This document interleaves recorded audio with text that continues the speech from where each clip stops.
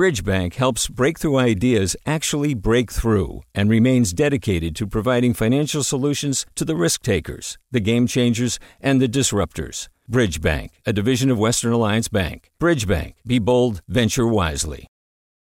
Hey, it's Avery Trufelman, host of Articles of Interest, and I've got to say, I've been a fan of KQED ever since I was a little kid, and I would come out to San Francisco to visit my grandma. It was just what we'd always turn on every time we got in the car, every time we were making dinner and turning on the radio. It was always KQED.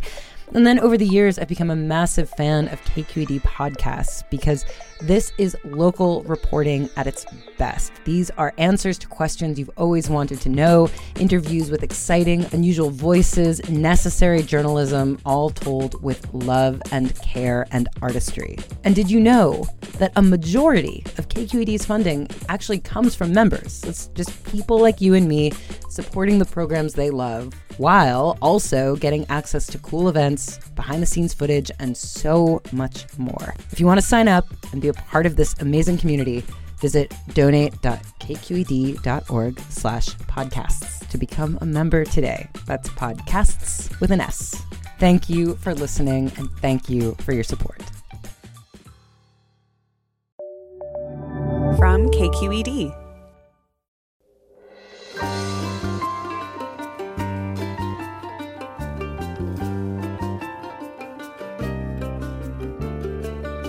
From KQED in San Francisco, I'm Mina Kim. Coming up on Forum, college acceptance season is wrapping up when many students grapple with rejections, and heightened scrutiny is on the fairness of the college admissions process.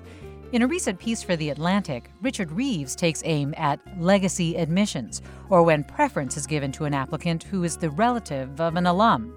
It codifies nepotism, according to Reeves, but he also says there's reason to believe the practice may finally be on its way out. Reeves joins us.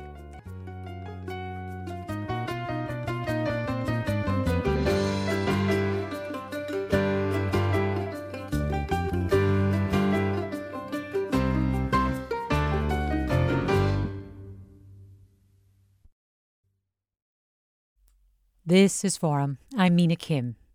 Legacy preference is when college applicants get a leg up in the admissions process because they're the child or relative of an alum. It's been facing heightened scrutiny for some time now, and Richard Reeves believes the practice may be nearing its end. Amherst abandoned it last year, Johns Hopkins in 2014, among other schools. And a bill now moving through Congress would prohibit legacy applicants at universities that get federal money. So what do you think? Should college applicants be given preference in the admissions process if their family member attended the school?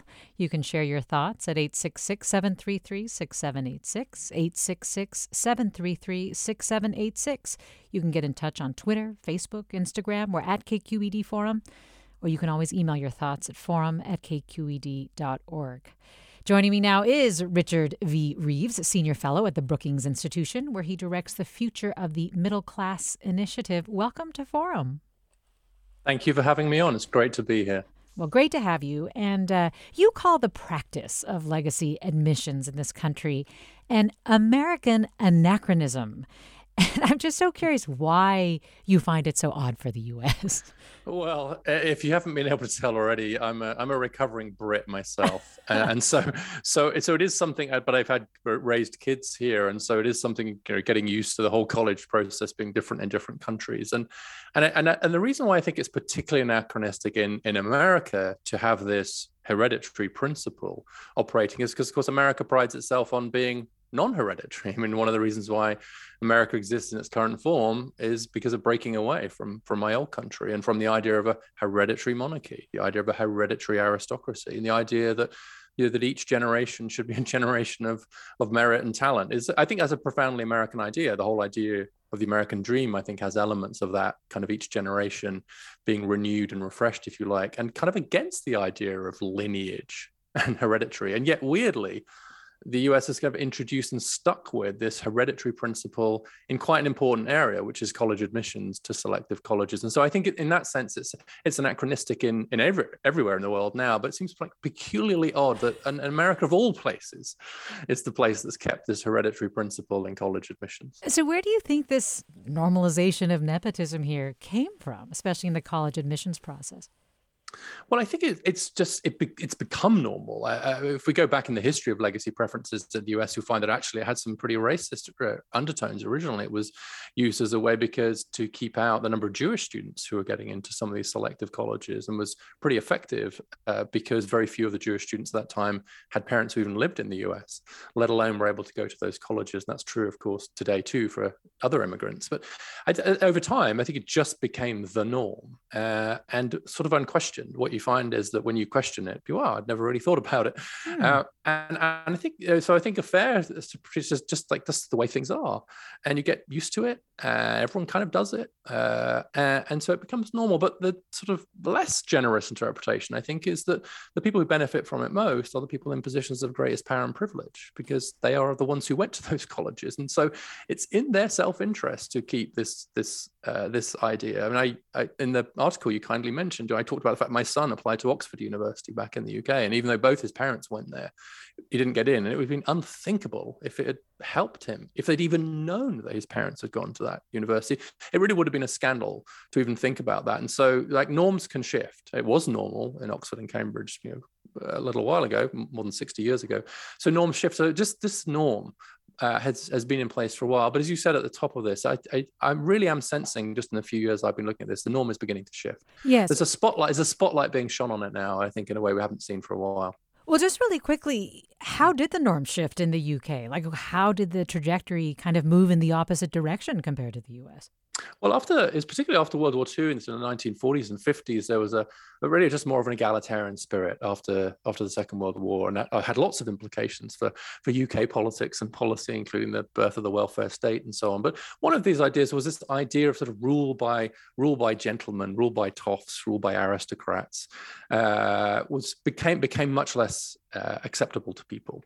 They really did want a more meritocratic or egalitarian society. And so suddenly people started looking at the institutions that were generating most of our elite, and still do to this day. And I don't want to paint a sort of too rosy a picture of the UK. Sure. By the way, two of our last three prime ministers went to Eton. So I don't want to be mistaken here for saying that the UK is some utopia. But I just in that post-war period, a lot of things changed. And one of them was this idea that it was sort of, gentlemen scholars, they were called. The idea that just because your family went to a college should give you a bump.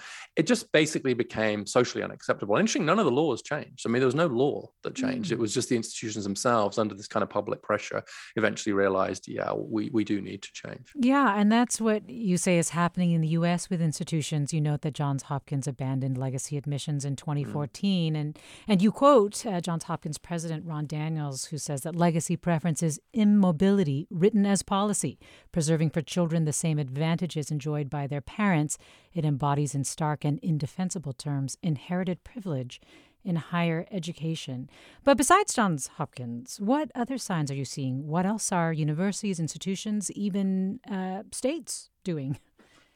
Well, you're seeing, I think you mentioned at the top, some of the other colleges that are beginning to move. And so there's just a bit of a domino maybe among some of these institutions. I do think privately there's a lot of them, more of them than would say publicly would actually be willing to move, but that's trapped because everybody else is still doing it. And so there may be just a tipping point where if you get enough of the colleges saying, okay, enough, right, we're done with this now, that others it'll be easier for others to follow suit. It's really hard if you've got your inbox and your voicemail filling up with angry messages from alums, if they're also saying, well, none of the others are doing it, why are you doing it? And so I think there is a bit of what economists call a collective action problem, which is kind of doing it together. But also I just think this issue of equity and fairness around college admissions is just generally more in the headlines. And so, as you mentioned before, you're seeing some legislation. It's currently not moving particularly, but one in Congress, one in the New York legislature, I think one pending in Connecticut. And what that's just telling me is that whether or not these bills actually pass, that legislators are starting to pay attention. They're starting to think, do we want to spend so much money on institutions that are practicing this hereditary principle? Increasingly, I think legislators are finding it harder to look voters colleges in the face and say your tax dollars are subsidizing colleges that only a few people are going to get this hereditary principle in. So I think the tide is turning. Yes, well, certainly among our listeners, we're hearing Nancy writes, for example, legacy admissions perpetuate inequality. And Wendy writes, it's long past time in terms of ending legacy admissions, which is also the title of your piece in The Atlantic, Why the U.S. Needs to End Legacy Admissions. And I want to ask you, Richard Reeves, about the congressional bill. If you could just give us a little more information about the so-called Fair College Admissions for Students Act. What would it do exactly? What would it effectively do is it would use the pretty big carrot or stick, if you prefer, of federal funding. And say, look, it's perfectly okay for private institutions can do this if they want. Private institutions have a lot of freedom to have something like legacy preferences. But if you're going to rely on public support, public dollars in one way or another, then we're going to insist that you get rid of this practice. So in a sense, what it's doing is saying we'll withhold funding. And that's a pretty common practice in lots of areas of policy. You see things, housing policy, et cetera, where the federal government will say, well, look, if we're going to fund or subsidize this activity, we're also going to attach some strings to it. And so what the bill would do is it would attach this string. It would say, in return for receiving federal support for your institution, you will have to abandon this practice. And so if you want to keep the practice, you're perfectly free to do so, but you won't be getting any checks sent to you anymore from the federal government. And so it's really kind of using that power. Now, that's a really big power because most institutions in one way or another are heavily reliant on federal funding. And so in practice, that's a big stick. This is not a small threat. Were the bill to pass, then I think you'd see almost overnight, almost all the institutions would move away, with the exception of some very, very small, very private ones, because the truth is very few colleges can survive without federal support. And so it's a much more aggressive bill than anything we've seen in Congress. Well, I am so curious where California stands on this. Of course, California has a lot of competitive colleges and universities. And for that, I want to bring Scott Jaschik into the conversation, editor of Inside Higher Ed, a news website that covers higher education. Scott, thanks so much for being with us. Thank you. So just give us a quick reminder about where UCs and public colleges stand with regard to legacy admissions, or whether they can even do it. Sure. So the public colleges don't do it in California, but the privates, Stanford does have legacy admissions, and so do other privates, and they are free to do so. And so talk a little bit about how Stanford, and I think USC is another big one, sort of justify legacy admissions. Well, I mean, they use, and it's the same arguments you hear elsewhere. They talk about the fact that having multiple generations who know that an institution is a good thing. They talk about how the numbers of students who actually get in because of the legacy is quite small. But even if that's true, I'm not sure it really answers the criticism of legacy admissions. So when they say it's quite small, can you just give us a sense of what the proportions are, say, for example, at Stanford? Well, see, it's hard because some of the legacy admits would have gotten in anyway. And the other thing is that if you go to Stanford, you are likely to be a parent who can give a lot to your child. And your child is thus more likely than other children to get into Stanford, regardless of the legacy status. So it's really hard to tell. But just straight up, if you had a parent go there or a relative go there? You are definitely more likely to get in, especially if you have a parent who is wealthy and gives a lot of money.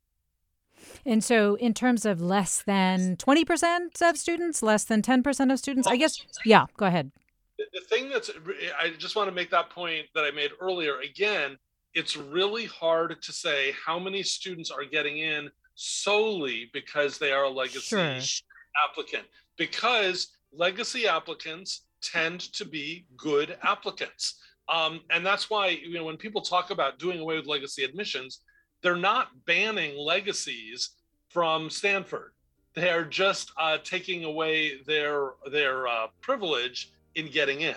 Well, the reason that I ask is because you do see people, basically posting figures. For example, I think it was in Richard Reeves' piece that they were saying that since Johns Hopkins implemented this, legacy admissions dropped, say, from like 15% to 4% or something along those lines. So that's why I was just wondering if there is a way to quantify. But you are raising a lot of really interesting points, Scott, that I would love to hear Richard speak on after the break. We're talking legacy admissions. Stay with us. I'm Mina Kim.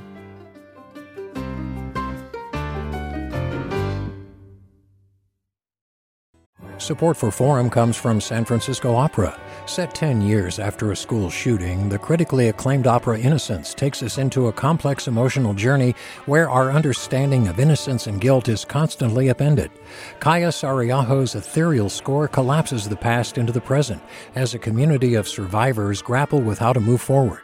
Don't miss the highly anticipated American premiere of Innocence, June 1st through 21st. Learn more at sfopera.com. We've all got those parts of our house where the internet just won't go. Well, if you had wall-to-wall Wi-Fi from Xfinity, you could worry less about dead spots. Because with wall-to-wall Wi-Fi from Xfinity, you get fast speeds, reliable connection in every room, and power for all of your devices, even when everyone's online. That's wall-to-wall Wi-Fi only with Xfinity. Restrictions apply, not available in all areas. Actual speeds vary. You're listening to Forum. I'm Mina Kim. We're talking this hour about legacy admissions, when preference is given to college applicants who are related to an alum, and how it's facing heightened scrutiny in the U.S. Richard Reeves, a senior fellow at the Brookings Institution, says it's time for the practice to end completely. We also have Scott Jashik with us, an editor with Inside Higher Ed, a news website covering higher education, talking about how California handles legacy admissions. And of course, you, our listeners, are invited to join the conversation. What do you think? Should applicants be given preference in the admissions process if their family member went there? Has legacy admissions, has this practice played a role in your life? And how do you feel about it today? 866-733-6786 is the number to call. You can also email us, forum@kqed.org, or you can post your thoughts on Twitter or Facebook or Instagram. Richard Reeves, just before the break, Scott was talking a little bit about sort of the difficulty in really quantifying who our legacy admits, and even sort of alluding to the fungibility of these numbers. What do you think about that? Scott's exactly right. I mean, the problem is we don't know for sure how much difference it makes. So we can give these raw numbers. You can see for example, the admissions rate for those with the legacy are 3 times higher at places like Georgetown, Princeton, Harvard, and so on. But as Scott says, the trouble is that those tend to be very well qualified candidates anyway.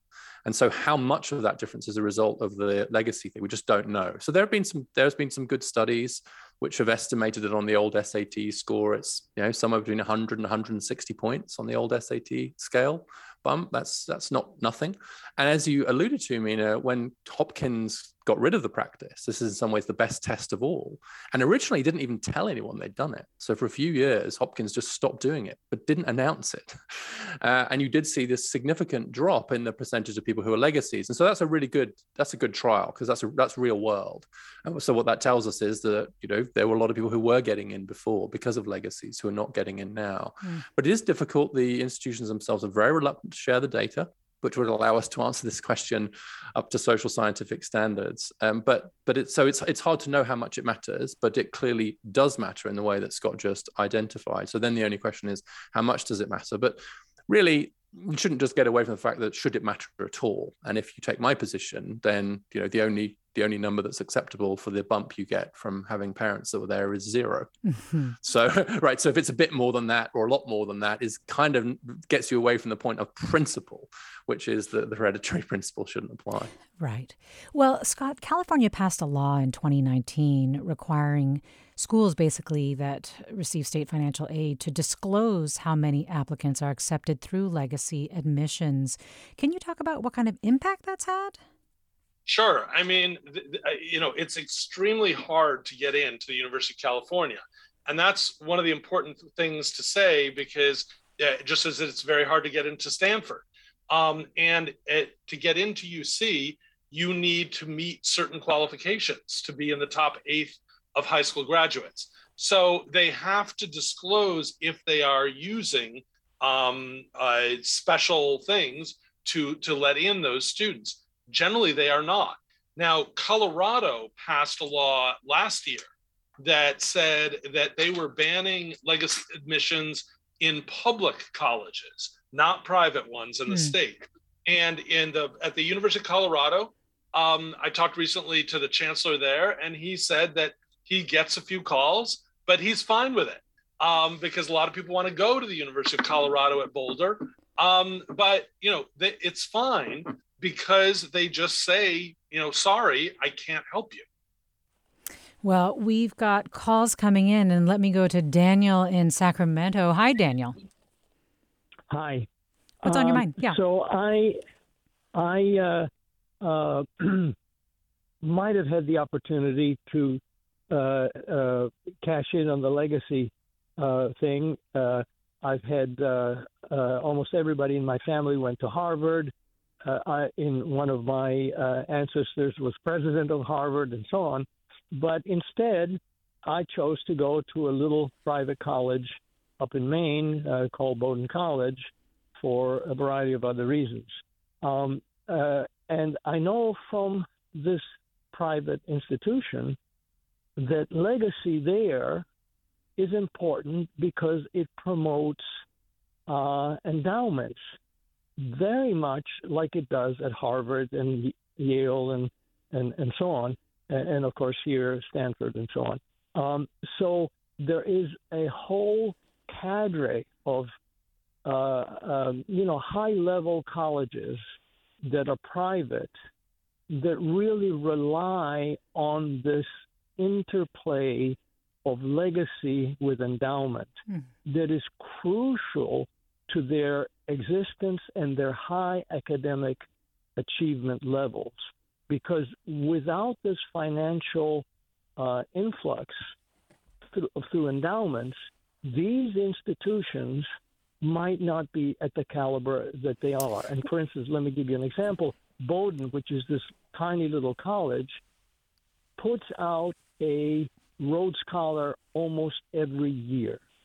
You understand? Here's an institution of 1,000, now almost 1,500 students that is able to produce a Rhodes Scholar yearly.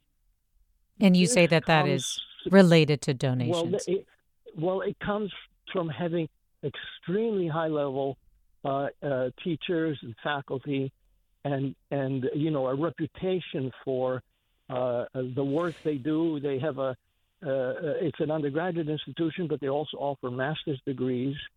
And that none of that would be possible if they didn't have the endowment that they have. Well, Daniel, thanks. I know what you're raising is certainly something I'm sure, Richard Reeves, you have heard. What do you think of what Daniel is trying to say about the importance of promoting endowments through this? Well, it is an argument that's frequently made. I mean, I have much more sympathy for the argument when it's a small institution. I think obviously it was before the stock market crash, but at the end of last year, I think Harvard's endowment was over $50 billion.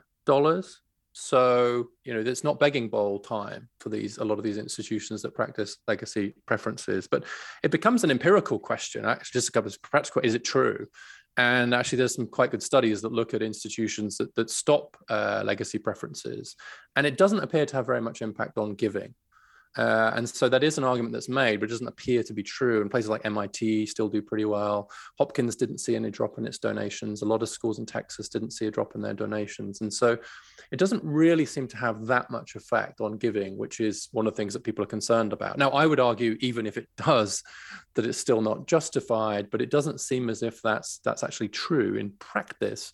And people are still giving. In fact, some places like MIT and others, and I think Hopkins a bit now too, almost become quite proud of the fact that they don't have legacy preferences. And there is now a new campaign, Leave Your Legacy, which I mentioned in my article, which encourages people to refuse to donate to their institutions until they give up legacy preferences.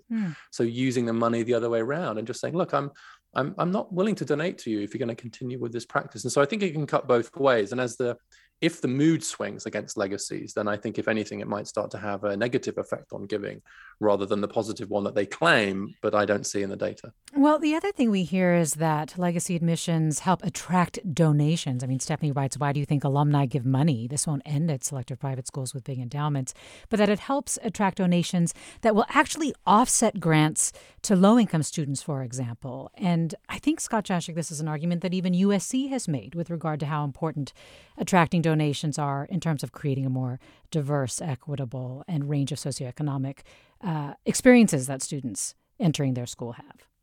Well, obviously, it's very important to attract donations. I don't think there's evidence, though, that eliminating legacy preferences would have any real impact on donations.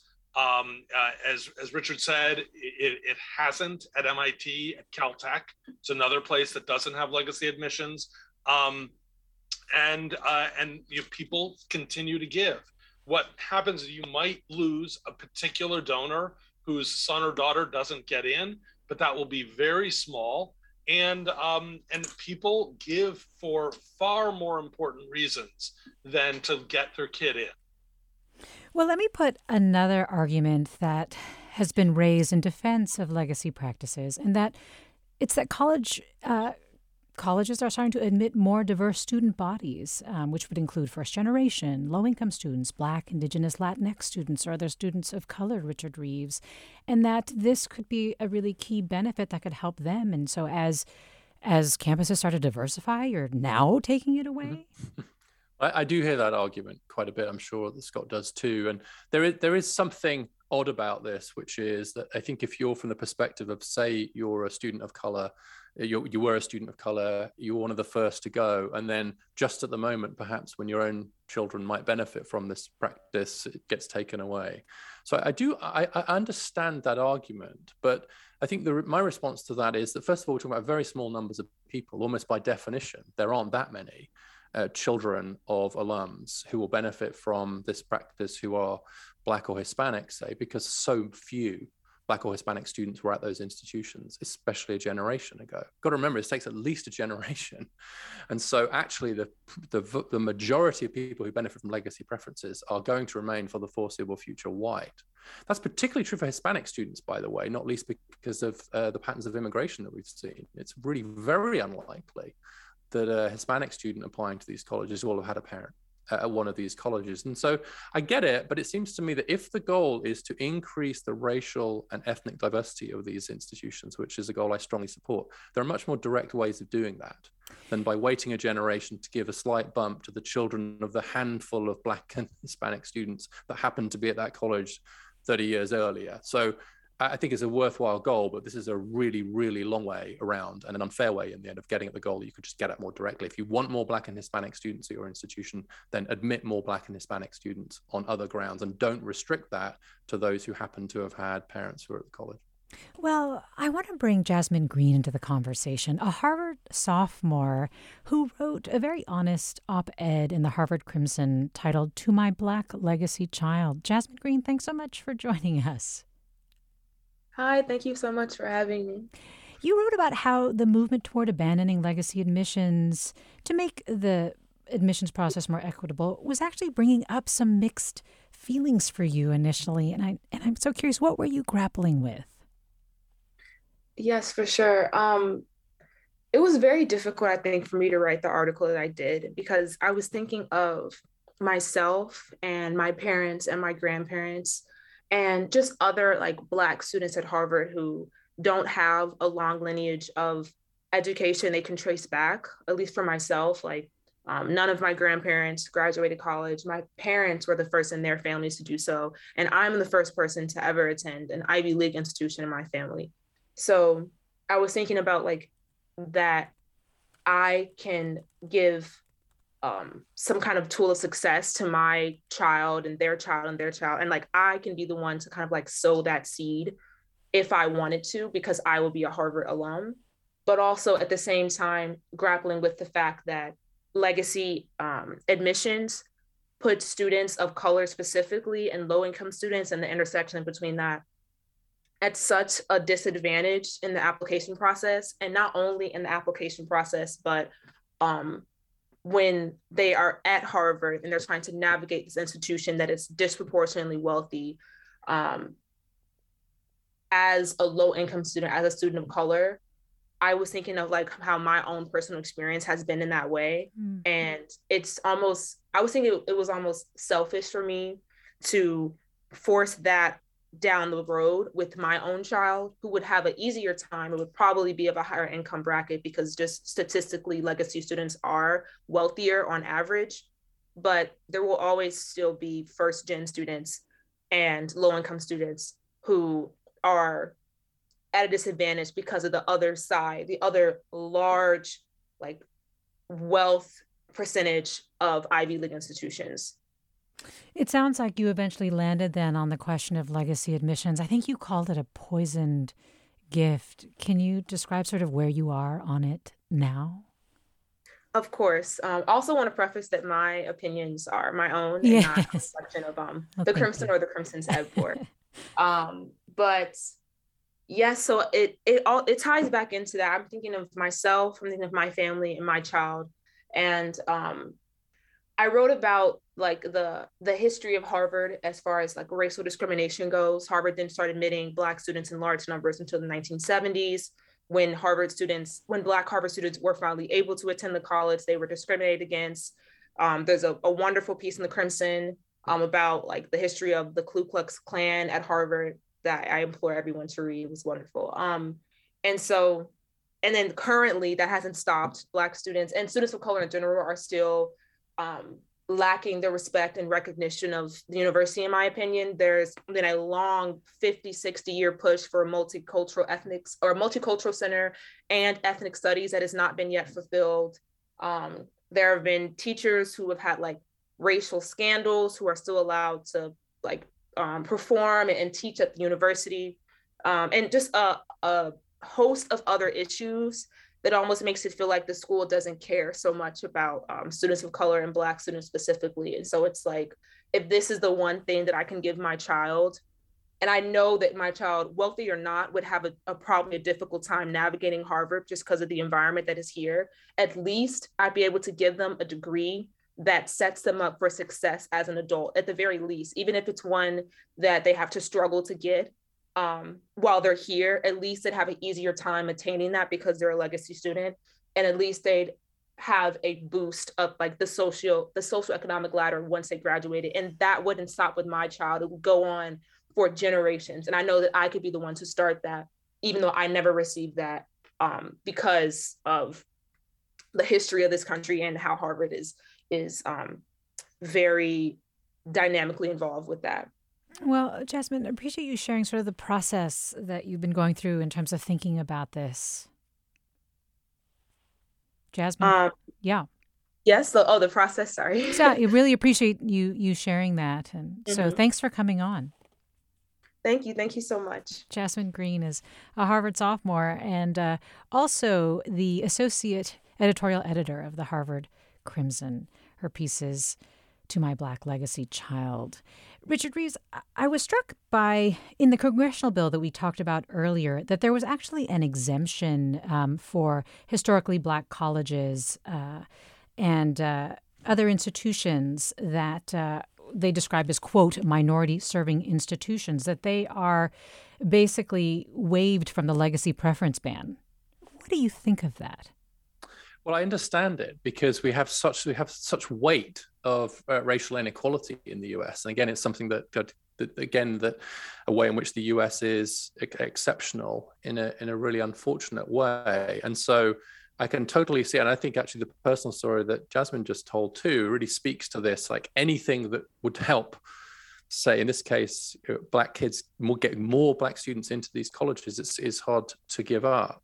Especially kind of during this transition period. But so I understand the argument for it, but it feels like we're just trying to sort of tweak a broken system in a somewhat more equitable direction, rather than just make the system more equitable. So in a world where we're going to have legacy preferences, I can totally see why you'd want to make sure that they were certainly not in some way exclusively only for white students. But I think we've got to get to a point where it's a world where we don't have that at all. And in the end, I think we want to get to a world where we definitely want more diversity of all kinds, but that shouldn't be dependent on how your parents did. Like birth is the lottery.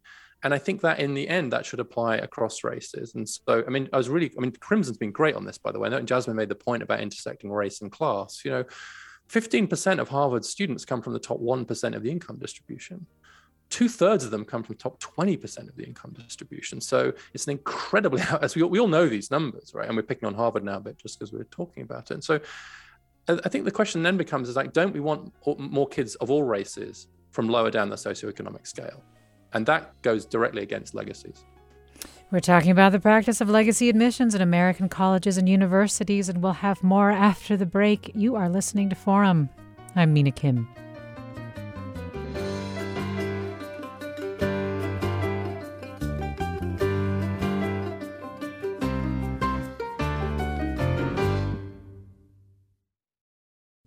Support for Forum comes from San Francisco Opera. Set 10 years after a school shooting, the critically acclaimed opera Innocence takes us into a complex emotional journey where our understanding of innocence and guilt is constantly upended.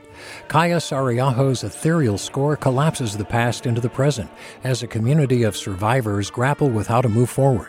Don't miss the highly anticipated American premiere of Innocence, June 1st through 21st. Learn more at sfopera.com. We've all got those parts of our house where the internet just won't go. Well, if you had wall-to-wall Wi-Fi from Xfinity, you could worry less about dead spots. Because with wall-to-wall Wi-Fi from Xfinity, you get fast speeds, reliable connection in every room, and power for all of your devices, even when everyone's online. That's wall-to-wall Wi-Fi only with Xfinity. Restrictions apply, not available in all areas. Actual speeds vary. Welcome back to Forum. I'm Mina Kim. We're talking this hour with Richard Reeves, who wrote a piece in The Atlantic titled Why the U.S. Needs to End Legacy Admissions. It included the line, quote, "As a transplant from England, I've been repeatedly struck by the weakness of norms against nepotism in the American elite, particularly the continued practice of legacy admissions." You, our listeners, are weighing in on this question, too. You're weighing in with Richard Reeves and with Scott Jashik, an editor at Inside Higher Ed, a news website that covers higher education and has been talking about how it's handled in California. And so, my listeners in California, Kevin, what would you like to say?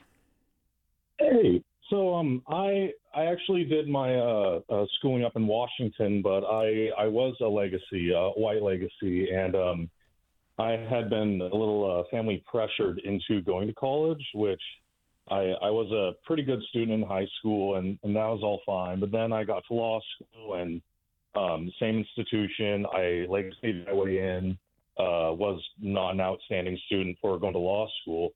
And looking back now, it really seems to me like that opportunity could have gone to other students who were more deserving, much more motivated. And I feel like the idea of legacy students is not that great.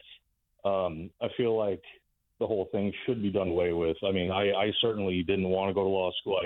I didn't deserve to go to law school, and that opportunity really was taken away from somebody else. And I feel like endowments and donations aside, institutions that rely solely on those should probably find another way to go about their business, because, I mean, just relying on those, I feel like that does create a different kind of mindset for those students who get in relying solely on the legacies.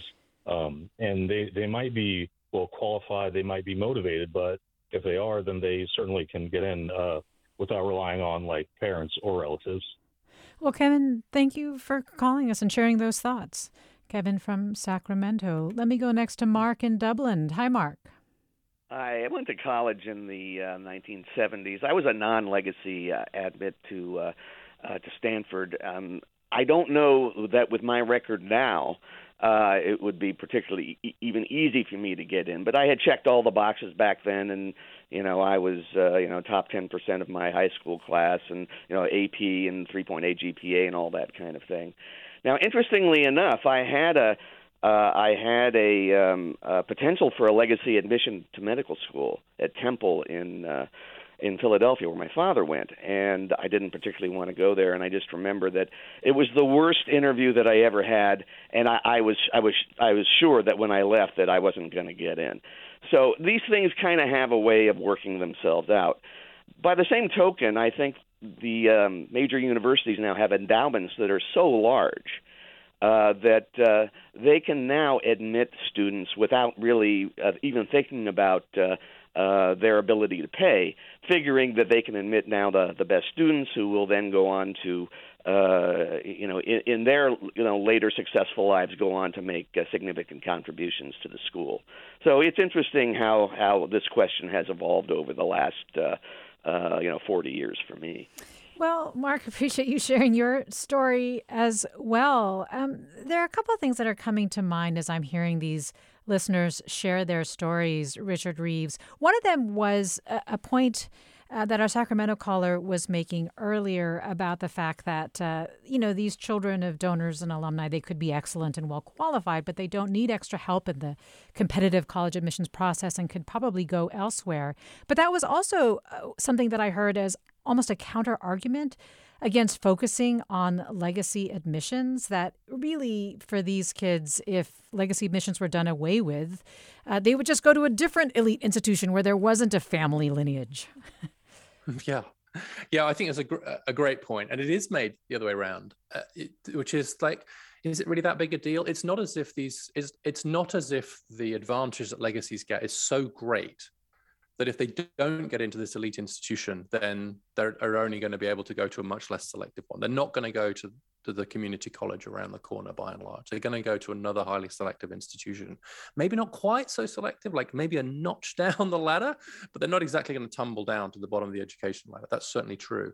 For me, that argument goes the other way. It's like, well, in that case, it's not that higher price to pay. I mentioned in my article earlier that my own son back in the UK didn't get into Oxford, but he got into Exeter, which is an extremely good college. So in the US context, like I didn't get into Harvard or Yale, but I got into, I don't know. I won't say whatever the equivalent is. Right?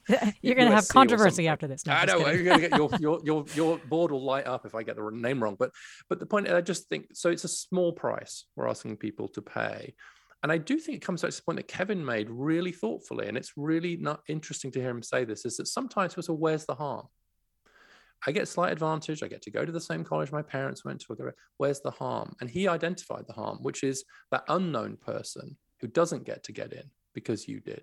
You are displacing somebody else. But because you don't know who that person is, and you'll never know, and they'll never know, it's like an invisible victim. The victim of this is always invisible. And probably that other person will go to a pretty good college too.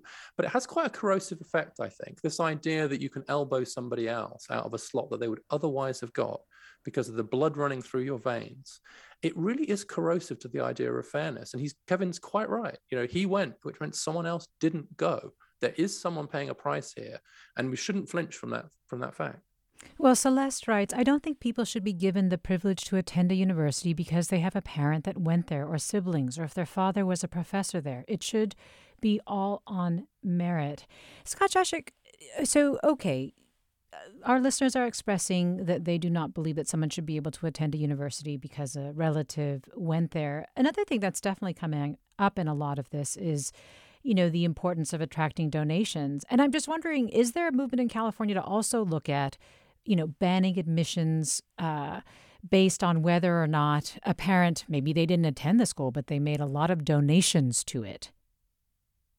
Well, there is legislation that would restrict a decision made in a 6-month period after a donation. But the thing is, there are really interesting examples elsewhere that deal with this. McDaniel College, for instance, has legacy preferences in financial aid. They give $30,000 a year to every student who's a child of an alumnus, or the child of a K-12 teacher, or a veteran. And that sort of is changing the equation a little bit at McDaniel over who gets help and who should get help. Well, let me go next to Donna in Redlands, California. Hi, Donna. Hello. Good morning. Good morning. What would you like to say? Well, I agree very much with your guest that legacy preferences should be eliminated across the board, private colleges, public colleges, all of them. But along with that, I suggest that all preferences should be eliminated There should be no legacy preferences, no racial or gender preferences, no preferences for or against wealth or poverty. Many of I would eliminate them all and have students admitted, especially to graduate school, college and graduate school, based strictly on intellectual merit, if you will. Donna, thanks. I imagine you've heard that, Richard Reeves. And what do you think of what Donna is saying here? Well, it's a system that many places are much more accustomed to, of course, including where I come from in the UK, where really it is basically about academic levels of preparation. That's really the only thing that counts. I feel like a purely meritocratic system just on merit is a very kind of attractive idea on its face. I think the problem with that is that we know that the ability to perform well on the tests, get a good GPA, etc., is highly related to the parents you happen to have. And so, Donna, I think intellectually it's an attractive idea, but in practice, if you just do it purely on merit, and if merit is measured in terms of things like SAT and GPA, then you have a system that perpetuates itself. And so I actually think that taking into account things like how poor your background was or what your school was like is perfectly appropriate. And increasingly that is true in places like the UK. And so someone who has like an SAT score of 1300 who came from a really, really, really disadvantaged background seems to me to be someone with more intellectual potential than someone who got 1320 from a very rich background. And so I think it's perfectly appropriate to take background into account from a socioeconomic background perspective. And I also think it's appropriate to have policies that do deliberately promote racial and ethnic diversity. What we're talking about in legacy preferences is a really weird kind of preference that basically increases the chances of rich white kids getting in, by and large. So that's a very, very odd policy to have, given that one of the problems we have with the higher education system is that it's full, especially at selective level, of overwhelmingly rich and predominantly white students. So we're not having a problem getting rich white kids into these colleges. So why give them an extra bump? I don't think the same argument applies when we're talking about kids from poor backgrounds or kids of color. Let me go to Josh in San Francisco. Hi, Josh. Hi, thanks for taking my call. You touched on this a little bit while I was on hold, but my issue isn't so much with legacy admissions. That could play a part. My big issue was with legacy scholarships. So in my school, legacy applicants got an automatic scholarship, and these folks were predominantly from wealthy white families who didn't really need help paying for college as much as other folks like myself were taking out loans to go. And you also touched on, these legacy admissions practices attract donations. I also just saw that as a way for wealthy parents to make tax-deductible donations to the school that would go into a legacy scholarship that automatically part of it went to their kids. So they're able to make tax-deductible tuition payments for their children, unlike others. Well, Josh, thanks for sharing that experience. Interestingly, Daniel writes, I remember in 1974 when I was accepted to Georgetown, not just Georgetown, my father's alma mater, but to the School of Foreign Service, which took only 100 applicants each year. The acceptance letter read, "We are proud that you will be joining the ranks of your father at Georgetown. We reserve 10% of the incoming freshman class for alumni children." When I spent the summer begging for financial aid, they kept implying, "But your father went here."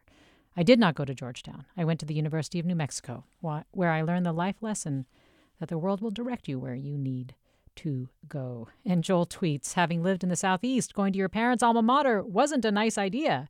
It was mandatory. I worked with a few people who gave their kids two options: go to the University of Georgia and we pay for everything, or go somewhere else and get nothing. The fact that was a sure thing, I guess, is in many ways what we're talking about. Richard Reeves, we're talking about legacy admissions with Richard V. Reeves of the Brookings Institution, also directs the program there that's called the Future of the Middle Class Initiative. Scott Jashik is with us, editor of Inside Higher Ed. And you, our listeners, you are listening to Forum. I'm Mina Kim. All right, so Richard, what do you think needs to change? There is a movement, of course. You say institutions are taking this on. Congress is potentially taking this on. But you talk about, and you've alluded to this multiple times, you've talked about a need to shift norms. Can you talk about why you see it so much in that category and how we go about shifting norms that are quite entrenched? Yeah, I think that is really where the action is. I think that the laws and the rules in the institutions will largely follow what's seen as acceptable. And so there's a situation right now where a lot of people will say, well, I don't necessarily like it, but everyone does it. And I think the question then is, how do we change that, right? How do we change a situation where it's like, I don't like the system, but you've got to play the game as it's written, but actually can recognize, well, we can rewrite the rules of the game. And particularly around these kind of cultural norms, I've written elsewhere about things like internships and so on too. And for this to really become something that you don't do, that's just not done, something that actually would be a source of shame rather than pride, to say that you'd used your networks or your own position to get your kid a place they wouldn't otherwise have gotten at a college. And so I do think this is a mindset shift. I think this conversation has been really helpful just to think about the kind of culture of this, because in the end, the leaders of these institutions and our legislators, they can only go about as fast as, I think, public opinion, and particularly public opinion among those who benefit most from this system. And the problem is most of the people who benefit most are think tankers, journalists, politicians, etc., those who are in these positions of power. And that's really where I think we need the culture norm to shift. So we need to look ourselves in pretty hard in the mirror and think, look, if we don't think this is fair, if the game is rigged, even if it's rigged in our favor, we shouldn't play. And that's really the norm shift we need. It's a mood shift. And then we'll see real change. Do you think the Operation Varsity Blues scandal is helping that along? I mean, it really did bring to light this question of who gets in and why. Yes. Go right ahead. I think it was, I think it was just, it was incredibly helpful to, I think, just illuminating some of these issues. And for me, what it did, and we've had some really interesting conversations earlier in this call about donations, even faculty preferences and so on. What it did was just like a big bright light. And what Varsity Blues did was it showed a lot of people who really genuinely, some of them couldn't really see what they'd done wrong. They kind of got that they'd bent the rules. But the way they all talked about it was, well, it's a corrupt system anyway. So, like, what did I do wrong? And the truth was, all they did was cross that line of legality. But just because something's legal doesn't mean it's ethical or right. And so I think what it did was it really made people think, okay, so it's bad to pay someone to get, it's bad to do that. But what about buying a place? Or what about a hereditary principle? Or what about because you play a different sport or whatever? Are those legitimate? And so I think it's put this ethical question mark over the whole process of college admissions in a way that I think is one of the reasons why we're now having this conversation. Yes, and certainly, Scott, the bill that we talked about where it asked schools to disclose what proportion of applicants are legacy applicants was an outgrowth of Operation Varsity Blues, for which California had a pretty prominent role. So we talked about where California kind of is. Where do you think the state's going with regard to this question about equity in admissions? Yeah, go ahead. The state may well legislate, but I am somewhat skeptical that Congress will on the national level. In New York and Connecticut, where there are bills, there is fierce opposition from powerful private colleges. And so I think Richard is correct that it requires a real attitude adjustment from the rich and powerful. I'm not sure they're ready to make it yet. Well, as you said, Richard, there are powerful forces that are very invested in legacy or donor-related admissions to elite schools. And so as much as you've also said this may be the time that legacy admissions may finally be on its way out, it sounds like that comes with a big question mark.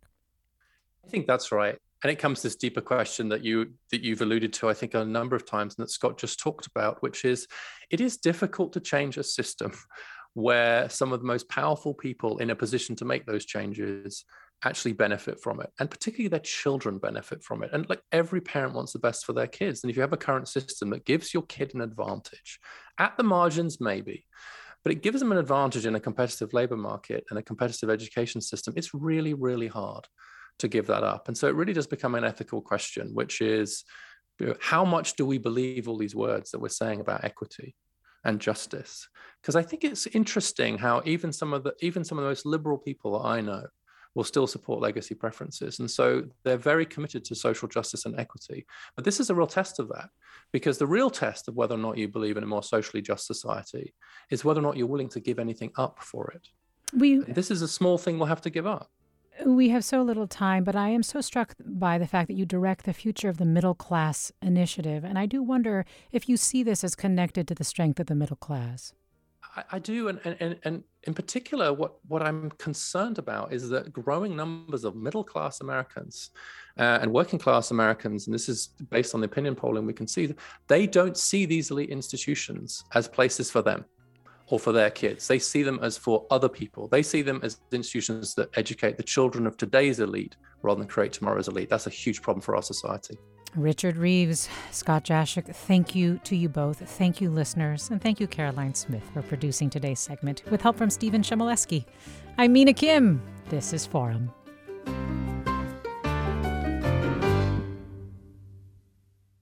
Funds for the production of Forum are provided by the members of KQED Public Radio, the Germanicos Foundation, the Generosity Foundation, and the Heising Simons Foundation. Support for Forum comes from San Francisco Opera. Set 10 years after a school shooting, the critically acclaimed opera Innocence takes us into a complex emotional journey where our understanding of innocence and guilt is constantly upended. Kaya Sariaho's ethereal score collapses the past into the present as a community of survivors grapple with how to move forward. Don't miss the highly anticipated American premiere of Innocence, June 1st through 21st. Learn more at sfopera.com.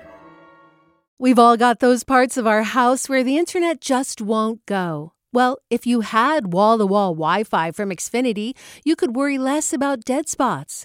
Because with wall-to-wall Wi-Fi from Xfinity, you get fast speeds, reliable connection in every room, and power for all of your devices, even when everyone's online. That's wall-to-wall Wi-Fi only with Xfinity. Restrictions apply, not available in all areas. Actual speeds vary. All over the country, we need to improve reading in Wisconsin. Schools are changing the way they teach reading. I'm calling for a renewed focus on literacy. We have gotten this wrong in New York and all across the nation. And it's happening because of a podcast. I think your podcast has changed my life. And I'm going to share this podcast with everyone I meet. Sold a Story investigates how teaching kids to read went wrong. New episodes of Sold a Story are available now.